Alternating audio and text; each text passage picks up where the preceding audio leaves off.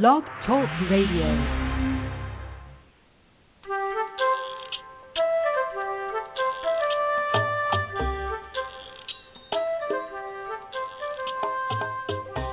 Hi, welcome to Teach Me to Talk with Laura and Kate. I'm Laura Mize, pediatric speech and language pathologist. And I'm Kate Hensler, developmental interventionist. How are you today, Laura?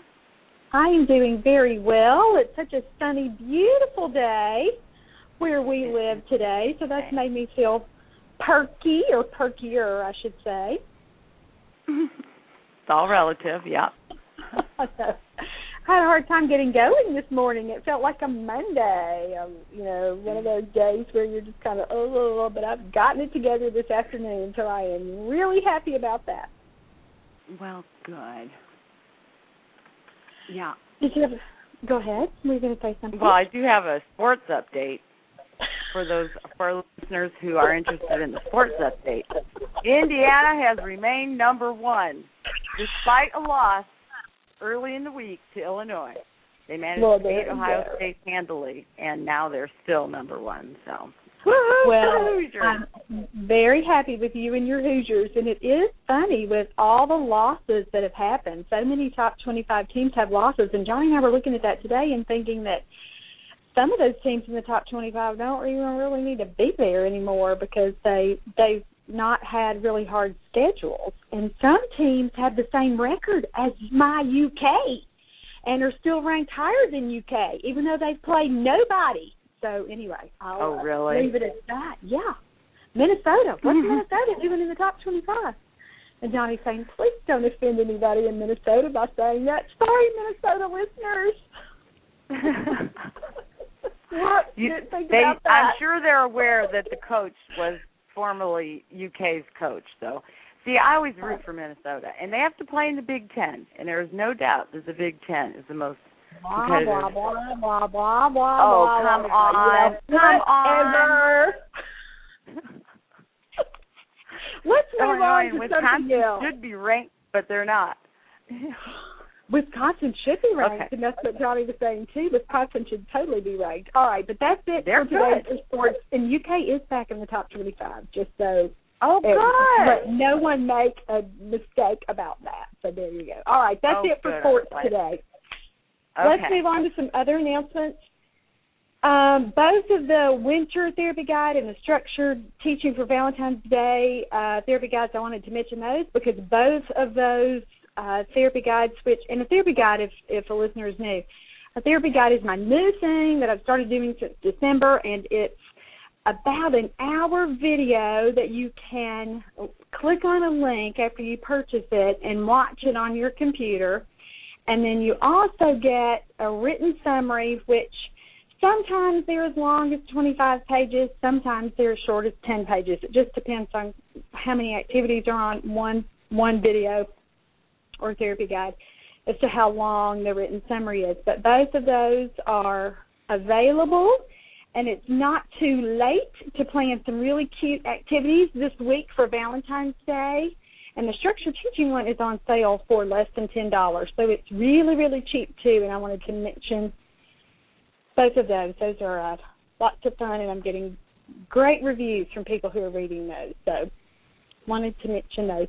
You got the second one, didn't you? Did I send it to you? I got it, but I haven't watched it, and I meant to watch it before the show so I could say it was great, but I didn't watch it, so I can't say that. I'm sure I'll love it. I've been waiting for it, and then I haven't watched it.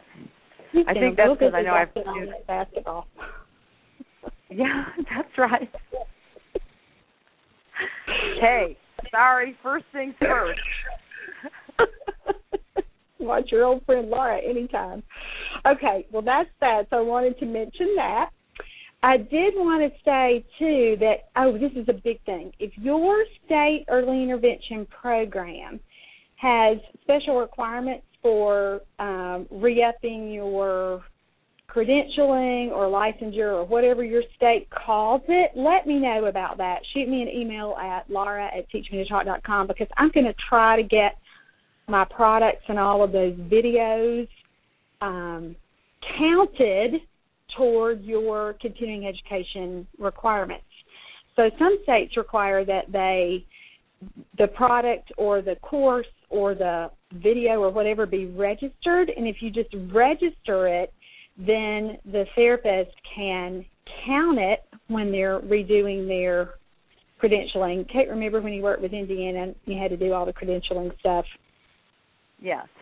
Lots of states have that. And so I want to mention that. We got an email from the state, and it just reminded us of that in the last day or two. So if you want to do that, and if your state requires that and you're interested in that, email me so that I can help you coordinate all of that. So I wanted to mention that. All right. Any other stuff before we get going today, Kate? No. Okay. We have a topic prepared for today, but it looks like we have a caller, too. So let's go to our caller. I don't know if this is going to be someone who's just secretly listening in from work and who doesn't want to talk, or if this is a real person with a real question. So we'll just But go ahead and talk, because we like when they talk. That's right. We'll just ask them. Hi, caller. Are you there? I'm here. Did you have a question? I was just mainly listening, but sure, I could talk about some questions I have. I have good. I have a 3-year-old son who is apraxic, and we're having a very hard time with certain sounds that he's making substitutions on, such as an E, he does an N, and an S, he does like a nasal sound, and I'm having a very hard time getting him away from those. Okay, Kate couldn't hear your first question. You said for your first sound, an N or a D, right? For an E. Instead of making a long E sound, he puts his tongue up so it sounds like an N. Okay. So, like, if he wants to say E, he just says,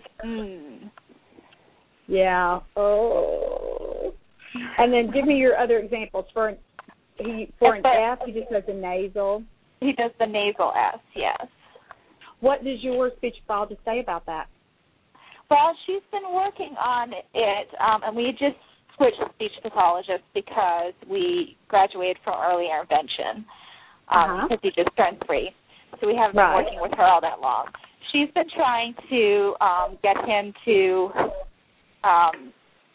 use short I sound for the E. Work toward it progressively. Yes, that's good. And work toward it progressively. And for the S, he won't even show her the S. Like, he is self-conscious about the fact that he knows that S is wrong. Okay, and he won't even try an S word with her. Are you saying S like snake or S like S like fire? Snake. Yeah. Okay, like this. All right, well, I'll just tell you, I would not be too concerned about that S, even though S carries lots of meaning language-wise. I mean, the reason that it's important is because it makes a word plural, meaning more than one, where hats becomes hats. And it also carries more meaning when you make something possessive, like mommy's shoes versus daddy's shoes. So S carries so much meaning in English. However, it's still not entirely what we would consider a developmentally appropriate sound, meaning that even some typically developing children will not have an S at 3.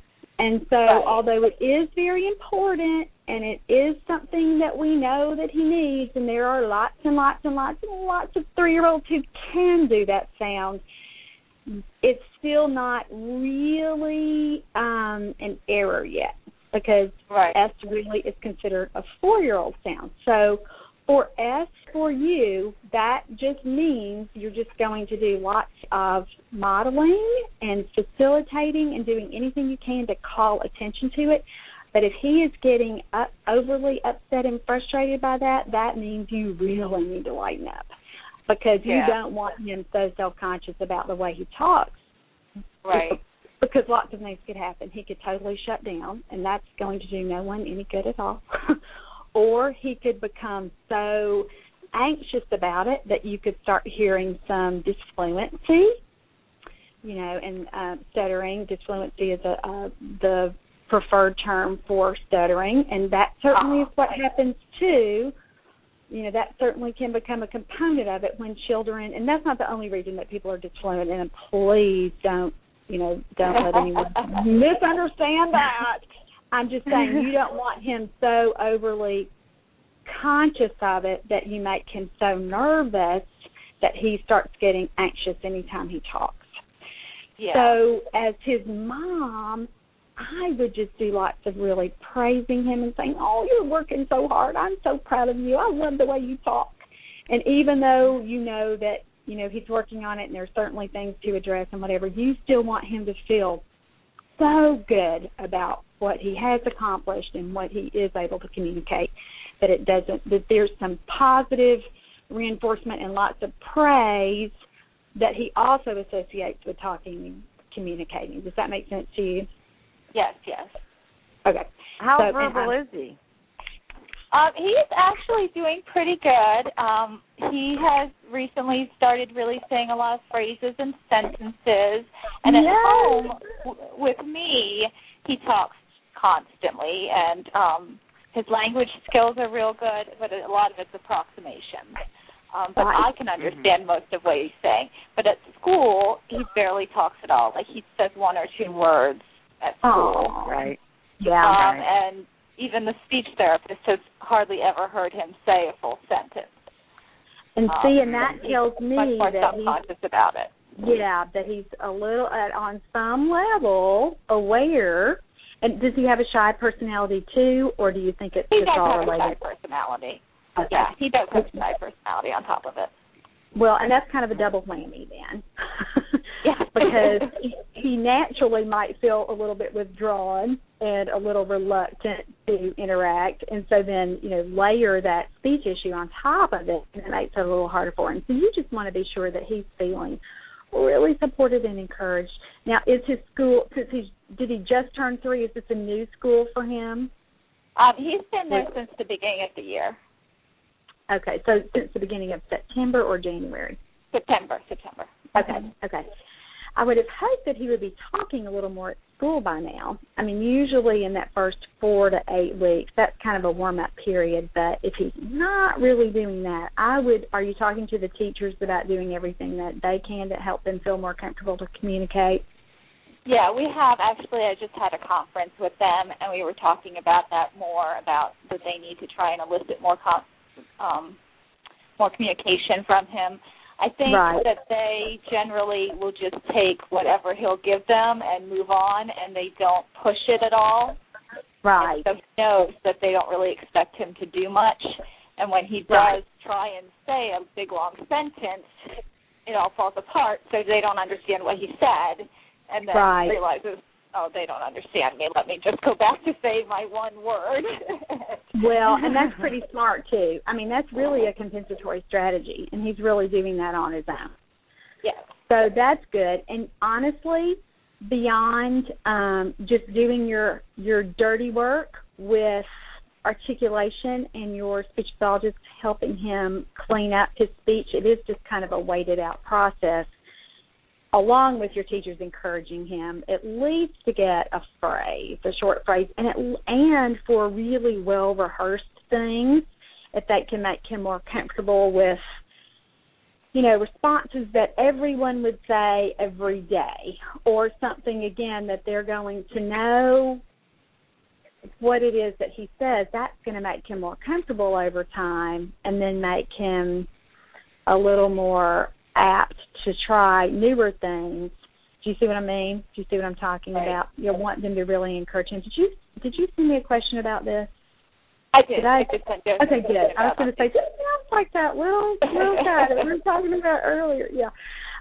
So I would just keep on with those recommendations. But let's get back to your specific question.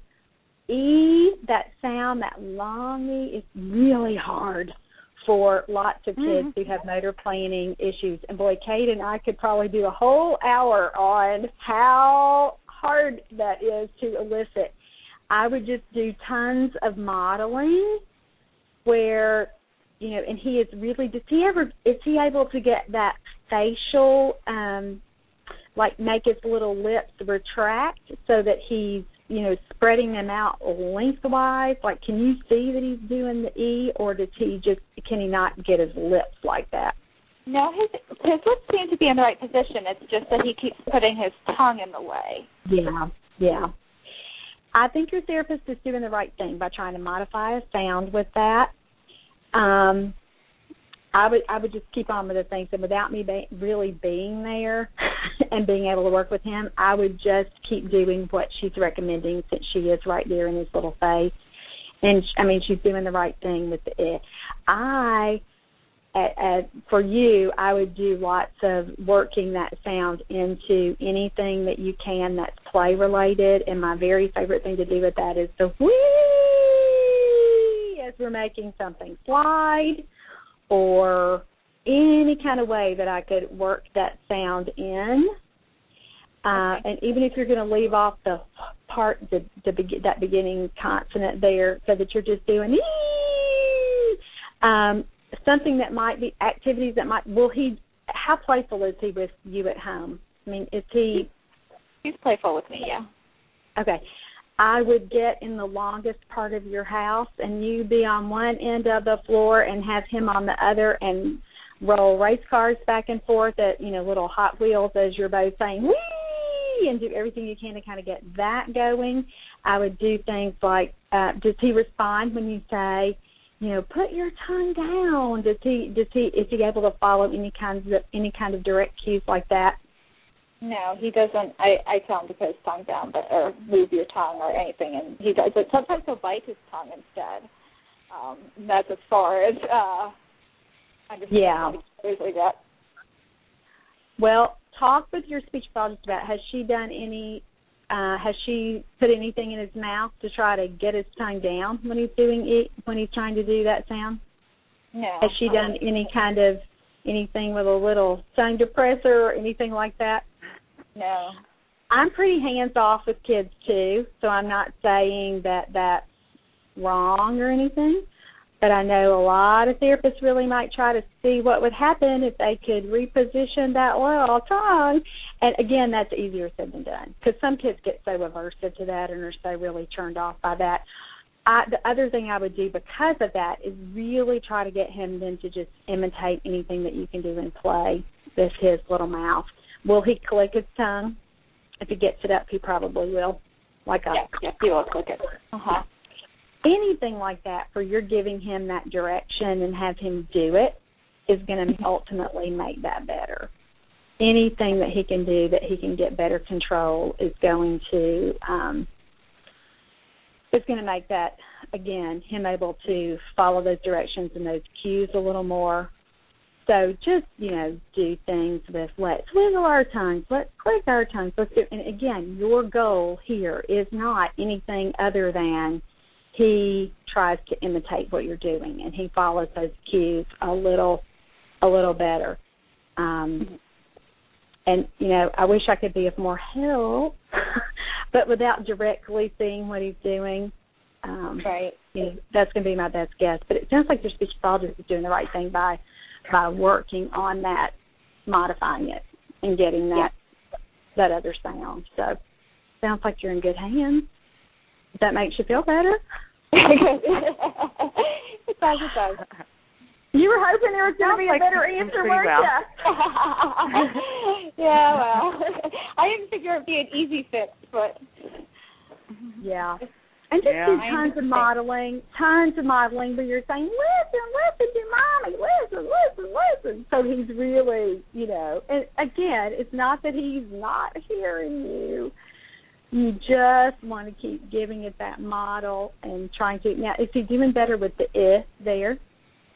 Can he get that? Okay. The S? Over time. I'm sorry, go ahead. But no, I'm sorry, I couldn't quite understand what you were saying. It'll get better with time. If he's getting the there, she'll be able to shape it. Okay. It should just naturally I've got before with a long E sound, getting a kid to do an E when you're brushing their teeth. Okay. Yeah, we haven't tried it while he's brushing his teeth. Yeah. And then you've got the toothbrush in there. Position. Yeah, and you could even maybe do that in the mirror. Sometimes the mirror will help. Sometimes it makes it worse. but just kind of to see He's how not that a mirror might kid. He does not like the mirror at all. see. Okay, then forget the mirror. but with his teeth, I mean, that's But when a you good do thing. his teeth, I used to do with my kids when I was brushing their back teeth because I want them to close their clench their teeth, and I'd say E, but they seem to kind of get it then, and it's a good time you can kind of help them get if they're not getting their mouth in the right position because you're in there brushing, so it's like E, say E. But see, it sounds to me like he is kind of getting his mouth in the right position, but he is. He's just got tongue up. Yeah. I mean, is that what he's doing? Yeah, that's what he's doing. Yeah. Yeah. Yeah. And so doing working at it from is going to be the best way to do it, and you're just going to have to shape it over time. Okay. So, good luck. Thank you. And with S, that's just going to be kind of a just what is she having you do for that? She's not really working or focusing on that at the moment. Because she's never actually seen him do it because he won't even attempt it with her. But he had originally a real S, like when he was 2, and it disappeared into this nasal S, and I can't think Hello, of it apraxia.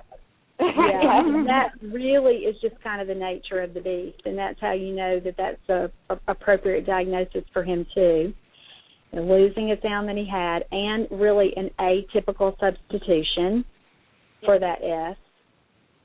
That doesn't sound like something that we're going to hear a lot for a kid kind of doing a nasal sound for an S. And I think she's right not to really overly focus on that yet either. I think fixing his vowels is exactly what I would try to do too.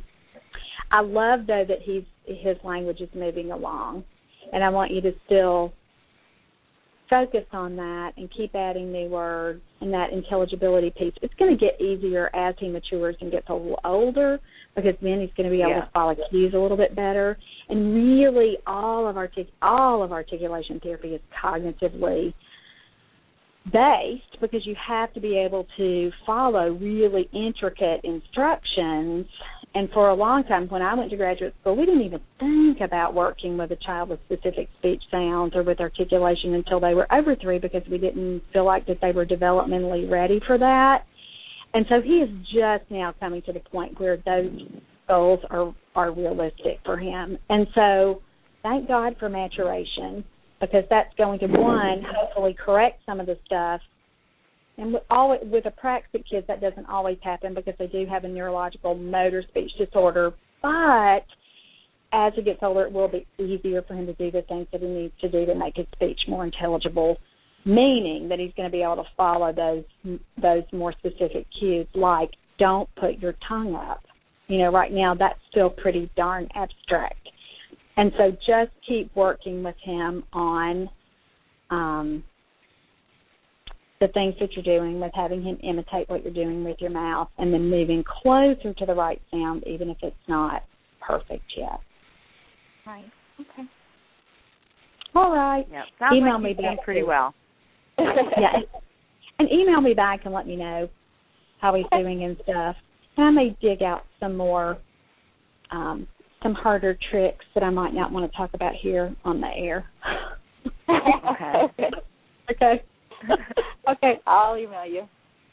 Sounds good. Thanks. Thank you. you. Bye. All right. Oh, articulation. Ugh. I'm so glad he's trying. And the therapist is doing the right thing by working on that and she is just now to the point where she can kind of address things like that. Too bad he's not talking more at school, though. Bless his heart. Yeah, that seems pretty common that apraxic kids do that. Once they're pretty verbal at home, you put them in a situation where people don't understand them, right? And they just don't talk very much, even though they can. They know they don't get it anyway. Yeah, I know. Mm-hmm. And she had emailed me that question. I was thinking as she talked, boy, this sounds really familiar.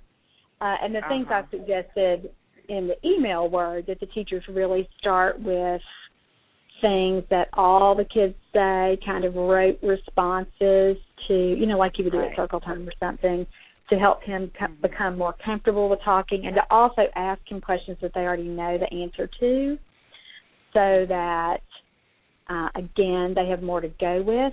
And I think just really encouraging him even to just use some really simple, repetitive phrases every day will really get that language going at school. And I know his speech pathologist is not really going to work on that because she's got this whole articulation piece to look at, but I hope that his mom can address some of those things. And she had another meeting with the school, so it sounds like that that's what they talked about, and that's certainly what I encouraged her to do when we were emailing back and forth. So that would even be a bigger issue to me than even all the sounds in the right places. Although I know speech therapists who are listening are thinking, well, if his speech gets clearer, he'll talk more, and I know that and appreciate that. But I still would think as his mom and as his teacher, they would want to do everything they can to help him be a little more willing to communicate, because the more he practices... Right. Yeah. That's what fixes it, is practice. And it's unfortunate that he is in school where it's social and they're verbal and he's shutting down and not getting verbal practice. I agree. Yeah. Mm-hmm. So there's kind of a lot to look at. And, again, real-world big picture, that would be more important, I think, than even these sounds. But, again, I think his therapist is doing the right thing with that. And a lot of the fixes that I would do for that kind of kid, he's already past that with his lips are in the right place. He's got the modification, although it sounds like he's not really using that all the time. You know, those would be our initial things that we were going to look for. And he's just at that next little step. And anyway, that's hard. That's hard, isn't it? Yeah, he's out of my league. He's school therapy. Yeah, and his therapist is doing the right thing, so that's the other thing. And I know that if there are some therapists that are listening that are prompt people, and they're thinking, why don't you just, do, and maybe that would work, but perhaps the therapist doesn't feel comfortable with that and is not going to really do that. And I, of course, am not going to talk about, well, anyway. All right, let's just move on before I get myself in a whole lot of trouble here. All right. Okay. We have another caller today. Oh, cool. See who this is. I know, our lucky day. Hi there, caller. Are you there? Hello? Yeah. Hello. Do you have a question for us? It's Linnell. I was just holding on in the closet. You're sneaking away at work to listen, aren't you? Well, do you want to talk, Linnell, or do you just want to hold on and listen? Because we're going to have to talk about your question. No, I'm going to listen. Okay, there you go. I'm going to put you right back on hold then, okay? Okay. All right. Okay. Okay, good to hear from you. Oh, shoot. I think I hung her up. Sorry, Linnell. Linnell has called several times. She's we love her. We've actually gotten the privilege of meeting her and her little boy. And she sent a question a couple of weeks ago, and then several times, and I emailed her today and said, hey, Kate and I are finally going to talk about this today on the show. And several other people have written the same version of this question, and their kids are at the same place that little Elijah's at now, and he's still not really imitating new sounds or using new sounds. Now, he is noisier during play in that he will yell and scream, and he was even doing that last year when we met, and remember that little that he would do with us when we were playing with him. So he can volitionally do that, and he will occasionally, pop out a word or two. And when she emailed me back today, she said she did hear more approximations over the weekend with real words than she's heard before. He did like a guh for go. and some things like that. But I know, big improvements over the weekend. But she's still wanting some additional ideas for how do you still hear more variety with that, because he's still not imitating words. You know, they still can't say blah blah, or say ball, say book, say car. He can't do that yet, and even the little words that he has, he's still not really imitating those consistently yet. So that imitation piece is still hard. But her main question is, what am I going to do to get him to do some different sounds? You know, of course he's not going to do anything if she's, you know, and if, again, you real speechy people are saying, well, can't you just do a sound in isolation, like pop, pop, pop? No, he can't do that. So we have to give her some better ideas of how to elicit these things in play. And again, her little boy is darling. He's so playful and fun, and but he does shut down when it becomes too intense. Would that be the right word, Kate? Or too complex for him. It has to be pretty fun and pretty playful, and he has a motor planning component too. So if the task that you're trying to get him to do is too hard, even with a toy, he doesn't really want to do it anymore. He'll just kind of fold into himself, you know, or go away. He's one of those kinds of kids, so you have to kind of watch it with what you're playing with, so that you're not overstimulating him so much so that he totally shuts down. So my suggestion for these kinds of kids is that you're really just going to model a lot of not real words, but those early vocalizations in play, so that you get them accustomed to doing different things with their little voices. And so they learn, I have a mouth and I can control it. And so that they are, again, increasing variety with the kinds of vocalizations that you're hearing, even if they're not real words yet. Now, we have talked a lot about that on this show, with how we move children from imitating actions to imitating, you know, or actions with a toy or with an object, to imitating actions with their little bodies, with hand motions in songs or in games.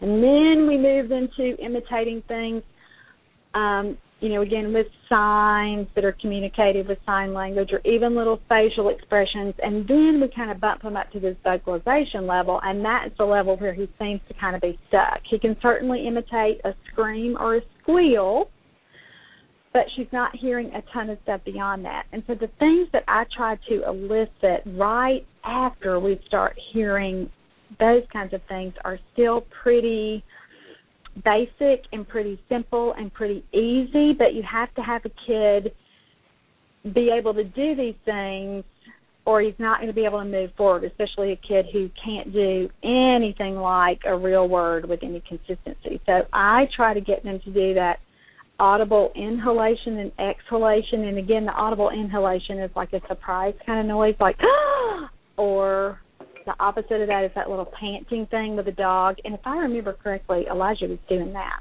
a little. When he was, I think so. Yeah. And so he's just kind of beyond that. So you want to look for things that he can do that are still vocal but not necessarily words, because, again, this is where we know that he's more likely to be successful. So that would be like fake coughing, fake sneezing, fake crying, a little whine, like snorting or snoring. So a little pig sound, where, again, it's not as hard as doing a moo or a ba or a meow, something that we could actually spell, but something that's more sound effect like for a pig it would be like a, or even slurping while you're drinking, like a, or an eating sound, like a, not quite a yum, yum, yum, or num, num, num. You know, he's not really to the point that he may be able to do that. But these early little sound effect play sounds are what I would try to really do with him, and see if she can't hear more consistency with those little things. before she's ever going to even hear animal sounds or things that we were talking about before. So it sounds like he's just below that. And I love that she was able to get some things that sounded closer to real words, but I think if she would back up and really work at this level, that she would start to hear more variety in his vocalizations, even if she can't really identify what consonants and vowel sounds she would be hearing. More likely, those are going to be closer or close to some sounds. Like anytime I hear that little pant, I think, okay, he's going to be able to do an H. So we're going to think about words like hot and hat and high. So you can take those approximations that you're hearing, even in these little sound effect kinds of things, and shape them eventually into words. But some kids really need to stay at this level for a while before they're able to move on to what sound like real words. And Kate, I know you do this kind of thing when you're playing too, with kids who aren't at that real word level yet. Yeah, any imitation is, a step in the right direction, and you really have to teach them to be imitators, and if they can't get a word, then, below it, sometimes those are the easiest. Yeah. Yeah. And so those are the easiest. So, good place to start. Yeah, and that's what I would do with him, and I wouldn't even model a ton of, I would just, you're still talking to him, of course, and of course you're still modeling words, but what I mean is I would really make this the focus of any kind of play that you're doing with him, so that if you're playing cars, you're doing a lot of, or whatever, any kind of sound, not necessarily, even if you're doing exclamatory words, which should be more like boom and beep, beep, beep, and those things.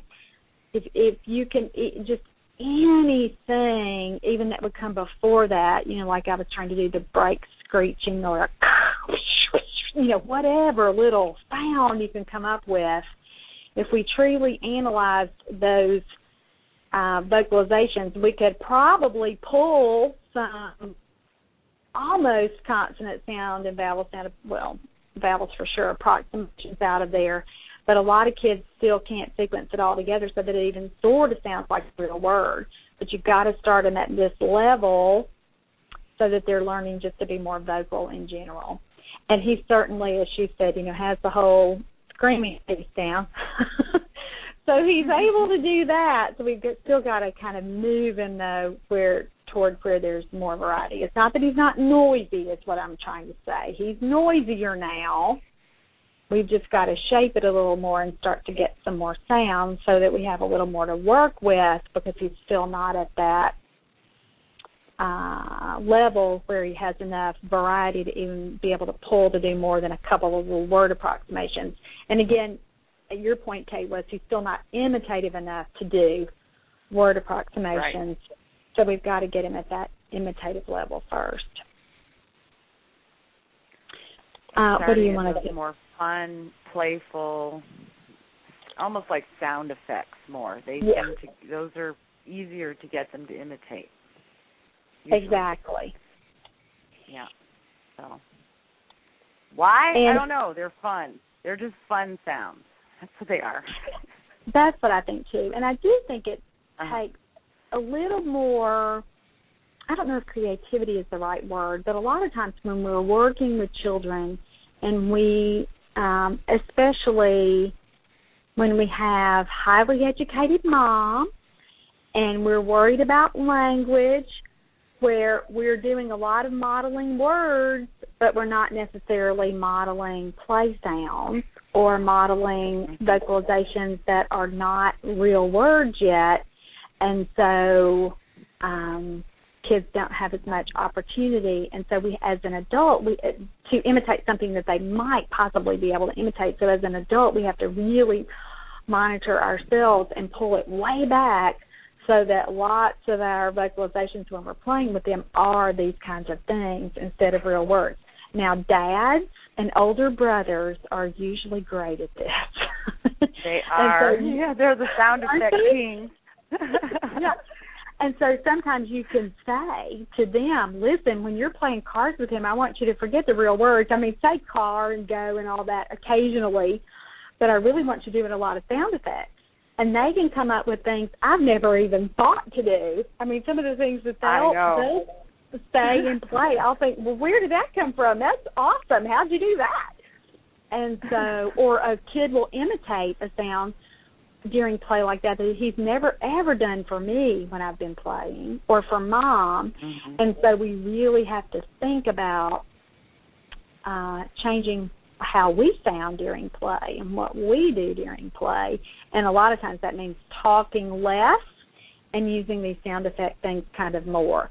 Now, if you were thinking, Laura, I still don't know what the heck you're talking about here, I've got a good resource for you. Building Verbal Imitation in Toddlers is the book I wrote last year, and these are all level 4 activities. And so there's a whole list there, and if you are not very playfully, or not very playful by nature, that you're just a little bit more serious, or you're just not, again, not quite sure what I'm talking about, that book really outlines how to use these kinds of vocalizations in play, and again, you've got a pretty good list there for things that you could do. Another good one that I do at this, when a kid's at this level, is a shh, like a be quiet sound. Yeah. And I like that one because you can put your finger at snoring. Snoring is a good one. Same. Yeah, any of those and they tend to like them. So then they, I don't know, they're just less pressure than a word and more playful, and they'll just try and imitate them. And hey, once you've got them, then you kind of hook them. Then they kind of get it. Oh, I have to try and do what you do. But until they get the imitation piece, And I think that's really, we're specifically talking about one kid here, but lots of kids have that issue where the imitation piece is still the point that's missing. They don't have many sounds to work with, but you get the imitation piece in, and then they're more willing to try. And because of that practice piece and because they're doing it more often, you'll start to hear some different things, is that true maturity? Is that better motor planning? Is that, who knows or cares? It just comes into place when you're putting all of those things together. So I would start to just try to do some of that. And the other thing that she said in the email that I don't know if I said or not is that she tried a ton of animal sounds because he likes animals. He has a lot of books that he loves with animals, and she's done some great things with receptive language where she's now he's really pointing to pictures in books when she says, where's the duck, where's the dog, where's the cat, and she, of course, says, that's awesome. I know. Isn't that great progress? And she also said even with novel pictures, even with books that aren't his favorites and everything, he's generalizing and he can point to them on command, which is great. Mm-hmm. But he's still not doing those sounds. And so she still knows, okay, there's a piece missing. And he has been diagnosed with motor planning difficulties or apraxia, and that's, not just a verbal issue for this little guy. It's a whole body issue. He's had some, with play, there have been some things that he's had some difficulty with the motor planning piece. And again, he's not the only kid like this. We've seen a ton of them. And so these are the kinds of things that you're going to want to do. But my point about that is she's got to take him a step down from those animal sounds, because if he could do moo for the cow and woof, woof, woof for the dog and meow for the cat, he would have already done it because he likes those things and he's had enough exposure to those things.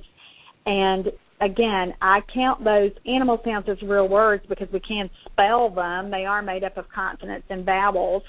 And so he's not quite there yet, so you have to bump him one little tiny baby step down, which would be at that early vocalization level that, again, these things, when you fake sneeze, granted, there are some real speech sounds in there, but unless you're a speech pathologist and know how to do all that phonetic transcription, you might not think about, you might not count that as a word. You're saying that's a sneezing sound.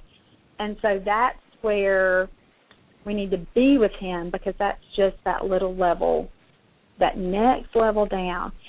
And when we look at typically developing speech and language with babies, a lot of babies will do a lot of these kinds of things.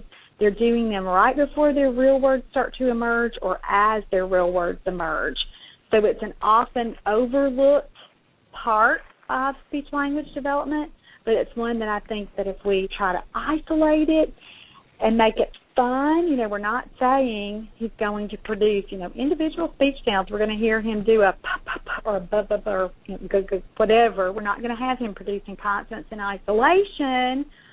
We're going to make it more fun, developmentally appropriate, put it all in play, and we also want to do it in a way that doesn't call huge attention to it so that it makes it a little bit easier for him to imitate, and he's a little bit more willing to do it because he doesn't even realize that he's in therapy. He thinks he's just playing with mom or playing with whoever his friend is or whatever, the therapist.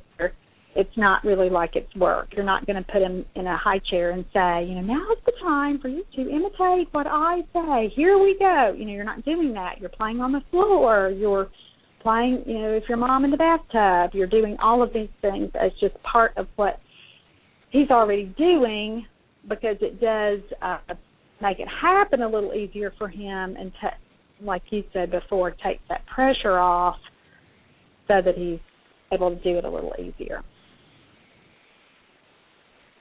So those are the things that I would recommend. Just any little vocalization like that. And the other thing I would do is really listen to what he's already doing in play. Any other little vocalization that he's doing that might be newer or that could be just a little variation of something he's done before that's just a teeny bit different, and then really try to imitate him and see then if you can get that kind of back and forth going. And he's a kid who likes that anyway. And it is nice to talk about a kid that I've seen before. Yeah. It gives us a little bit of a clue as to what to recommend. But that back and forth, too, just anything that she can change just a little bit. But the other thing, when she sent the email, I've found it. She said, within the last week, he's begun to imitate some more sounds in social routines. He's saying something that sounds like tickle when they're playing a tickle game. So I would really listen for that and listen, what sound is that? What is he doing? And try to see if I can transition that even to another game or another word or another something that might be really similar to tickle. I would just have to kind of hear it, see what else we might turn that into or shape that into. She said he's saying "ga" for go with ready, set, go, so he's right on the verge. She said when she sneezes, she'll say "ah," and he tries to finish that with "chew," so that's great, although she said it sounds more like "ga," but that's okay. He's trying. And she said he has popped out a couple of words at school. He did say dog, and then he said bye-bye a couple of weeks ago, and those aren't consistent, but they're coming. So you want to really listen for those and try to elicit those words and really set up those opportunities for him to use those words too. And even, she might try to do it like a verbal routine, like she's done with ready, set, go. And again, sometimes, and like the I chew, kids will finish something or complete something even if they don't even really mean to yet. That's called automatic speech. It just starts popping out before they even can really think about it or control it. So that would be something I would really set up too. Lots of fun, social, kind of verbal routine things so that he gets in the habit of knowing what's supposed to be there and then jumping right in and finishing that. And that sounds like it might be a strategy that would work really well too. Yeah, because he's starting to get some of those. I mean, it sounds like those are recent developments. I think she needs to build in that area before she tries to bump it up to words too much. I think you're absolutely right. He's just starting to get the imitation stuff. Right. But it's not consistent enough yet. So for him, if you have, and I know this mom's listening, and I know she has this book, so I would get out that level 3, level 4 stuff and just drive it home, and then start to really think about verbal routines with him and how she can set it up so that she might, if she's playing with Elmo, she might, even at this little level 4 play sound imitation level, she might have a little routine where Elmo gets hurt and where Elmo falls down. And now Elmo's going to cry, and she can model that. And I bet in a few weeks, hopefully days, but in a few weeks, he would start to, fake cry. And again, you can set up some of these, even these little play sounds where they're more like verbal routines, where they're going to start to just pop out. I do better, just for the record, I do better with crying on, wah! Well, we cry differently. That's my version. You're wah. That's my version I heard you of crying. Do that before. Yeah, and I do that. They like it better, I'm telling you. Well, kids like my crying version just great, let me tell you. Well, my kids, I guess I do the other one better. You do it funny. You do it, you're stimmy. Wah! So that's why they like it. Yeah, that's it. It is cute. I've heard you do it. I thought it was really cute.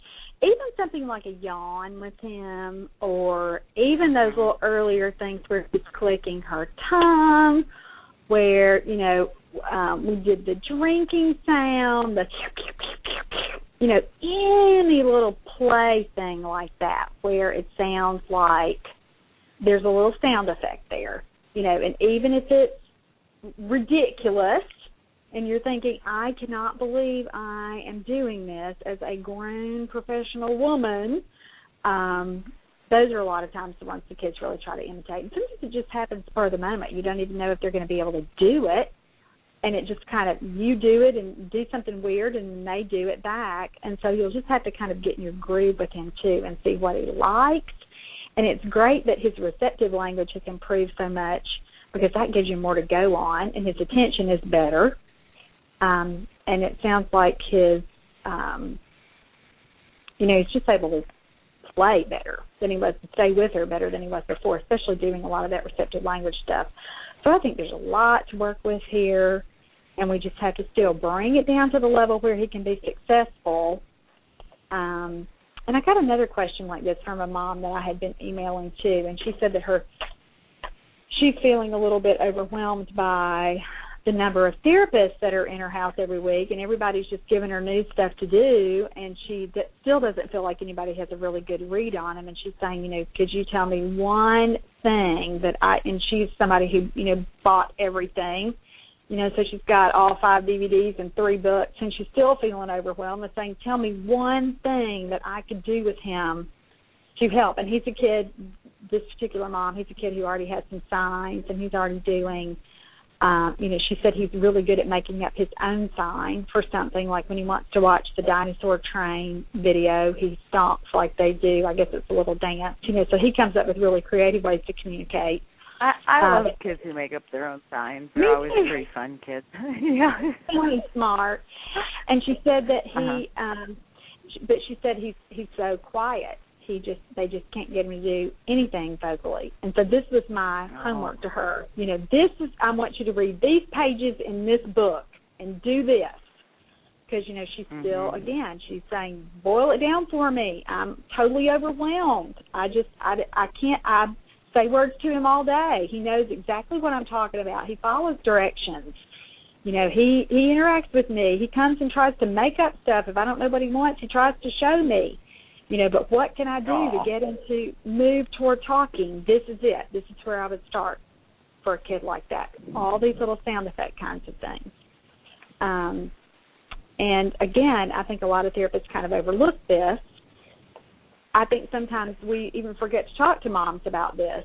Sometimes I've done that before. I've, talked to a mom about how many words does the kid have, and I might, we'll talk about signs and stuff, but I don't ask, well, how many little sounds does he make? Because sometimes that'll give you a clue of where you should start in therapy, because that's what he's already doing. That's where he's already successful. He may only have one or two words that he said, once in a blue moon he's able to pop out, but he's not able to really vocalize anything on on request, but then you start, you'll hear him make some car noises, and you'll say to Mom, is that new? When did that happen? And she'll say, well, no, he's been doing that for a while. And, I always kick myself when that happens because I think I didn't ask her the right questions, because that would have told me I need to be working with him at this really early vocalization level, so let me get in here and see what else I can do here. And I just think meeting kids where they are is always a good idea. You don't always start with what your end goal is. You figure out what they're sort of trying to do on their own, meet them there, expand it. You try to get, instead of 1 or 2 little sounds in play, you try to hear 10 different things in play. And then they're going to build their ability to do that and their ability to be able to imitate you more frequently with what they can do. And then voila, it gets easier, and they move on up to the next level. And again, you don't always have to understand why a kid's doing that. I mean, it's great if you can put your finger on it and isolate it and call it cognitive maturity or increase phonemic repertoire, whatever. As a mom, you don't have to understand all that. You just have to do it. And again, I think that's the beauty of all this stuff we call, speech-language development and, neurological maturation. Sometimes it really doesn't. You don't have to know exactly what happens or how to make it happen. You just have to kind of put these things in place, do it often enough, meet a kid where he is, and then he does get better with time. Yeah, that's an interesting kid, the email child you just described, because sounds like he doesn't have and again, for probably different underlying reasons, he doesn't know how to imitate anything, anything verbal. It sounds like anything. Right. So, but he got to start with the fun stuff. And he may have a few of those.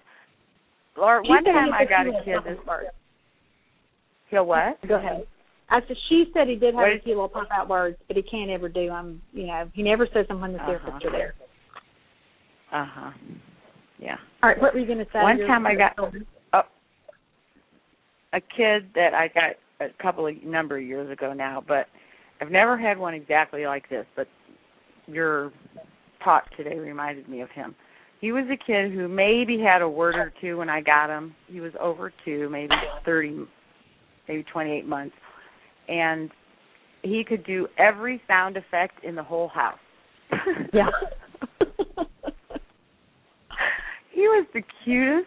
He could do the coffee maker, the dishwasher, the garbage disposal, he could do the fan. He could do he was the funniest, cutest little thing I'd ever seen. Now, I've only ever gotten one like that who could do every sound in the world. The lawnmower, Yeah. And then how did he end up doing?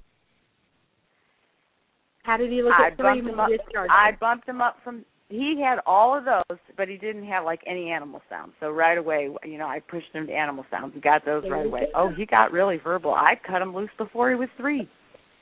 See? That's awesome. Yeah. But you worked the theory.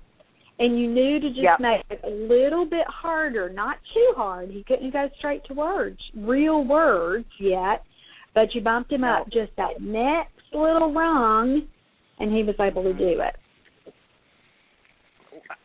One of the words he said and liked that I said to him one time, and he learned this. He said, "Delicious." That's so cute. I was like, okay, I think you're pretty good now. Okay, I think we're done. Yeah, he was one of those bizarre kids. Buddy. Yeah, he was, like I said, pretty much nonverbal and had every sound effect there was, and then just boom, once he got it, once he understood, you could, if I didn't push him to words quite yet, but then got to words quickly, he took off. Right. He made amazing. Because you met him where he was. Yeah. And we, a lot of times, will forget about this little sound effect phase, but it's important for a lot of kids. And again, it's overlooked by a lot of moms and some therapists. I mean, sometimes as speech pathologists and early interventionists, we don't necessarily ask about those words. And so mom doesn't know those sounds, and mom doesn't know where to tell us. Or worse yet, not even use them. Right. And so you're still modeling, tell me cookie, when really you should be going, Cookie Monster says, nom, nom, nom, nom, you know, or whatever. You should be at that level. And then they learn, oh, my gosh, this is fun. I can kind of do that. And even if they're off-target approximations at the beginning, who cares? Like Linnell said that when he tried to, I forgot what her specific example was, but it came out more like "guh." Oh, she's trying to sneeze. She tried to do a pretend sneeze, and she says "ah," and she said he tries to do the chew part, even though it sounds more like "gah." That's okay. You know, you're going to take that little purposeful participation or approximation and get it in there whenever you can. So I'll tell you one I'd try and get from him, which is kind of a pseudo word, is woo woo for choo choo. Yeah. Woo. You know, just do the sound. Don't say choo choo, just woo woo, and see if you can get him to do that. Yeah, or even he likes choo choo. Anything. Yeah. Yeah. Whatever. Yeah. And that's that next little step up. That's almost like an exclamatory word, but it's all right there. And that's the other thing is, even as a therapist, you don't even have to think, okay, if I have Laurie's book, is that a level 3 or is that a level 4 or is that a level 5? Who cares? Just think about it needs to be simpler than a real word. And you will not go wrong. And I still think that's feeling. I don't think that you know, I think in typical development, like you said, those happen very early and very easily. Kids just automatically do them. And, you know, but for these kids, that's hard. You know, that's how hard it is for them. For them, that's hard. So a typical kid at 10 months is doing a lot of those sounds. And you're like, wow. You know, before you know it, they're saying the words. But it usually comes. Yeah, right before true words emerge or as true words are emerging. But you don't find a lot of stuff about that written in language development literature, but it should be there because it is a part of it. Well, it is. You wrote it. Well, yeah, but I mean, you know, if you're looking at a milestone list, it's probably not. Yeah, you really don't. Right. And as a speech pathologist, you may not have learned that. Yeah. It's huge. It's a big, big And what step. it is the imitation piece. And, see, for most kids, they have the imitation piece. So you don't have to stop there or focus there because they can go right to the words. Right. But for our little guys, you have to make it easy enough for them to try to imitate. And especially when you get a kid like that first mom who called today, he knows I can't talk like that. And so you'll get some kids who are even at this level, who aren't even doing a lot of single words yet. They know on some level that's hard. I can't do it. And it's not that they're lazy. It's not that they're stubborn. They know I can't make my mouth move like that. I haven't figured out how to make that noise come out of my mouth yet. But if you make it really fun and really simple, and if you, again, you have to be so repetitive when you're modeling it. You can't take the list and, you know, model all of those just one after another. You've got to do the same one over and over and over again so they feel compelled to try to do it themselves. And that's another mistake sometimes people will make. You know, I'm going to do all these play sounds, but they try to do, you know, 45 different play sounds when really they should stick to 3 or 4 with, you know, within the context of over several play activities, you're doing the same play sound. You know, everything is going to eat that day that you're playing. You know, if you're playing with Thomas is going to try to eat the little, you know, whatever's beside the traction. Thomas is going to try to eat the grass and go. And then, you know, you switch to Dora and Diego, and they're going to try to eat whatever it is. And you switch to the farm animals, and the farm animals will try to eat. And so you carry that same sound through from activity to activity to activity, and then they finally start to try that themselves. So that's another little tip to be repetitive and carry it through several activities. So that will be my parting wisdom for today. Any other little final thought there? No, just those ended up being pretty interesting.